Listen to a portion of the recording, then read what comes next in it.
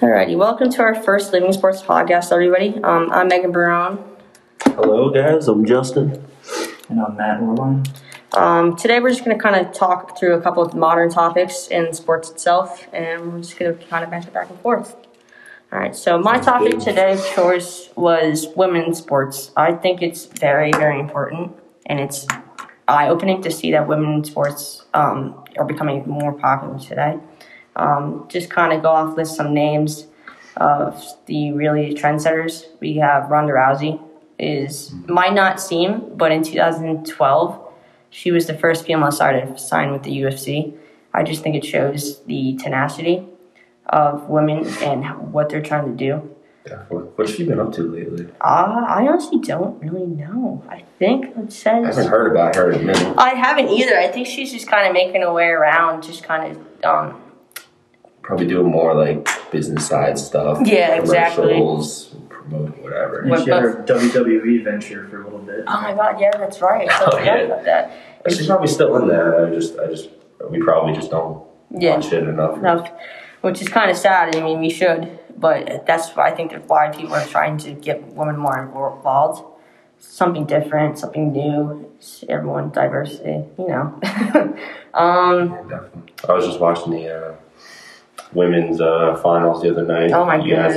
I'm sure you're watching that as a basketball player yourself. That was crazy. That last shot was, oh my god. What was her name? Ari McDonald? Ari McDonald, yeah. I was rooting for her. I was like, yo, go McDonald. She's tough. Yeah, but even at that, just like... Also for her. Yeah. Even at that, and like women's sports and how like the NCAA, just seeing like the difference between men and women. Like the NCAA and their problems they had between past tournaments. It's really eye-opening to see, and it's kind of interesting how more women are getting more jobs in sports and everything like that. We had the weight room issue at the women's tournament this year. We had the men's have their own huge, gigantic weight room with different sections for different teams. And the women get like a dumbbell rack.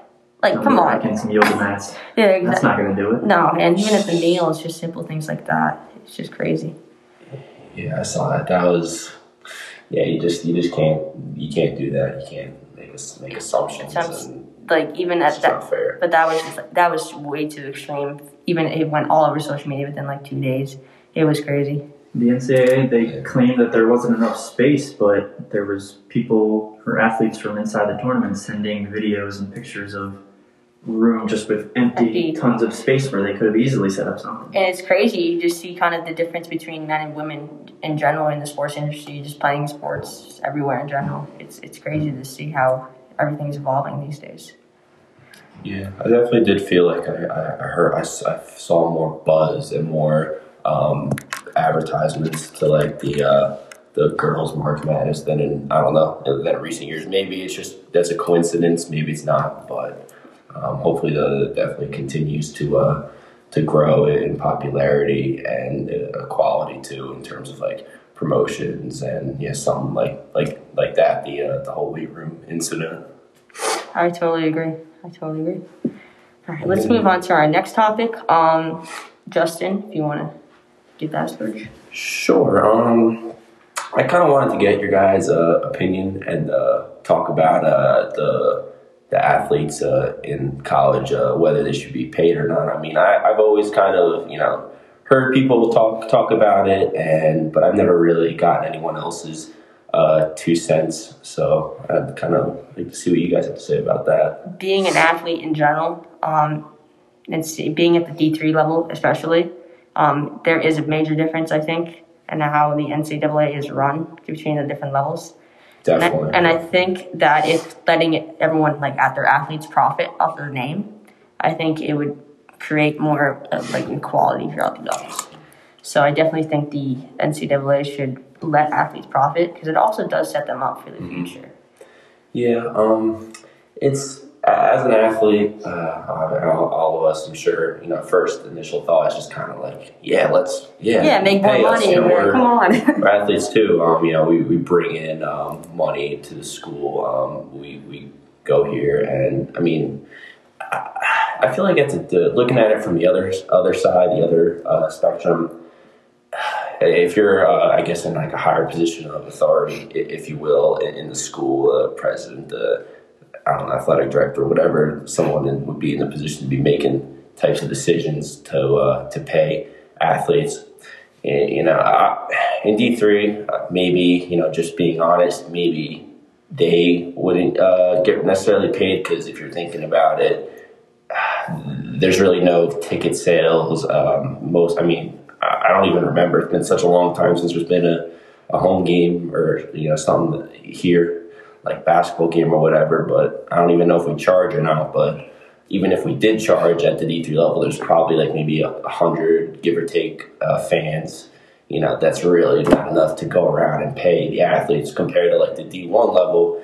I think they should definitely be paid, because I don't know, let's say like a Rutgers, just using a local team for reference, in the area. I'm sure there's like the RAC, the Rutgers Athletic Center, that can hold thousands of people, and they have events, and there's thousands of people that are all paying probably like 20 whatever, give or take, $20 per ticket. That's thousands of dollars that I definitely feel like should be distributed amongst the athletes, because they're the ones, obviously, without them it couldn't happen. I agree. Like you said, they're there because of them. Yeah. Without them, they would not be able to have sports or anything like that. So I agree about paying athletes based on that aspect. I think that at the very least, they should have a profit off the name and likeliness. I mean, you got athletes like, let's look at Jalen Suggs from Gonzaga. He's got almost 500,000 followers on Instagram, making all his posts, and he's not making a cent from any of his social medias. Whereas you've got other people who are not college athletes, maybe even less followers, they can do promotional posts with companies and profit off that. But the NCAA doesn't allow that, so he can't make any money from that, and that's not very fair. Even at that, yes, the athlete is profiting, but you got to remember at the same time, the athlete is also wearing that school's name.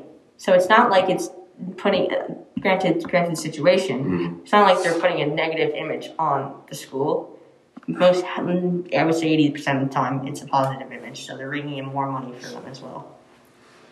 Yeah, definitely. They should, if they're bringing money in the school wearing their name. I agree with you. They should be paid, because that's definitely, I think, having the D1 level. Schools are getting a ton of money off athletics and just taking the money themselves, I guess, and not really. So I don't think that's fair. At least at the D1 level. D3, I feel like at D2 maybe it can go either way. I agree. It also depends on the level, the amount of work that's being put in, and everything like that. Yeah. Well, I mean, when's the? I saw just like a headline, really reading the article, but a Supreme Court is going over the making a decision of whether they're going to be paid or not. Like, was that gonna, know any more about that? When that's gonna happen? I actually think I saw that. I know what you're talking about. I saw that in SBJ, I think. We read, I think it was in last week's issue or something like that. But yeah, they're still just trying to decide all the details and nitpickies and everything like that. But it is being put into play. So we should hear a result soon from the Supreme Court, which should be nice. Cool. Yeah, definitely. Matt, you want to touch on your subject? Yeah, my subject today was COVID in sports. As we now know, teams are trying to get fans back into their stadiums, because obviously it was very different last year. From a lot of athletes just say that the atmosphere without fans is just so different, and now you've got states like Texas who are putting full 100% capacity back in. And then you've got New York, who's putting, I know at Citi Field they have 20% capacity back. So there's just a huge difference, and we're trying to get back to normalcy. But do you want to rush it? Do you want to ease back into it? It's interesting to see how different teams do that. I agree. Even at the different levels, like you just mentioned, how like professional teams have certain capacities. Even at schools such as here, it's very eye-opening to see between the different leagues and everything like that. Because I know some of our sports teams in our league had a basketball season. Compared to us, we didn't. So it's just really interesting of how different decisions are being made as well. Mm-hmm. Yeah, it's a sticky. I feel like it's a sticky situation. It is a very sticky situation. and it's just one of those things that obviously just COVID in general, outside of sports, no one really knows exactly how to go about it. Being it's such a new thing, I haven't seen this kind of.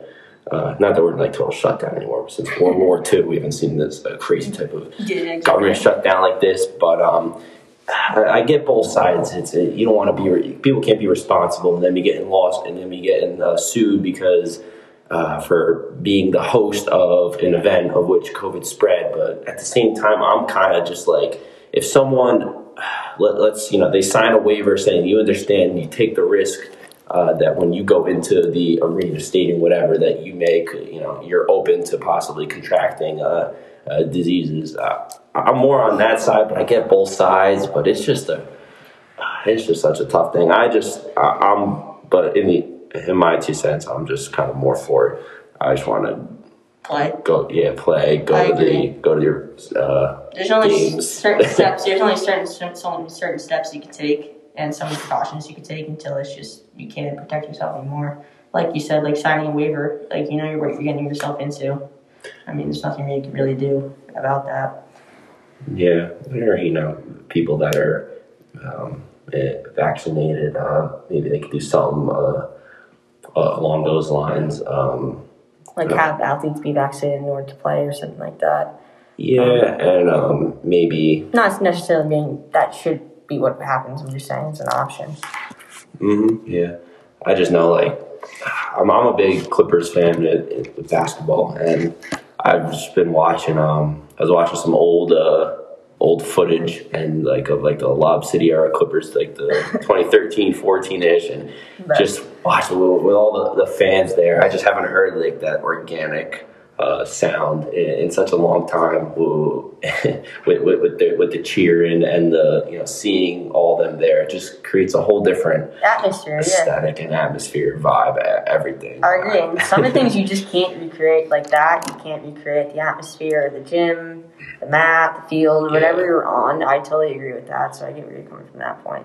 I almost feel like it's with having such limited fans in there, it's almost diminishing to the game, and it makes it not exciting to watch. I highly, I would assume ratings are probably. I mean, I'm just making assumptions here, but I would just assume that they're down because it's almost kind of like not as entertaining and fun to watch it. It almost seems. The lack of fans there is diminishing the game, and there's nothing you can do about it. People's health come first, but again, a touchy subject. But I just want to. That's play. I agree. I just want to play. I'm sure Matt, you just want to play as well. Yeah, I mean, if you really want to stay safe, don't go. But I think, like Justin was mentioning, if you sign a waiver, you know that something may happen. You got to be ready for that. Yeah, definitely. Agreed. Alrighty. Well, that hits all of our topics for today. I just want to thank everyone for coming today, listening. Shout out to Professor Perricone and Living Sports for getting this opportunity to do a project like this. So thanks, guys, and we'll talk to you later. See you.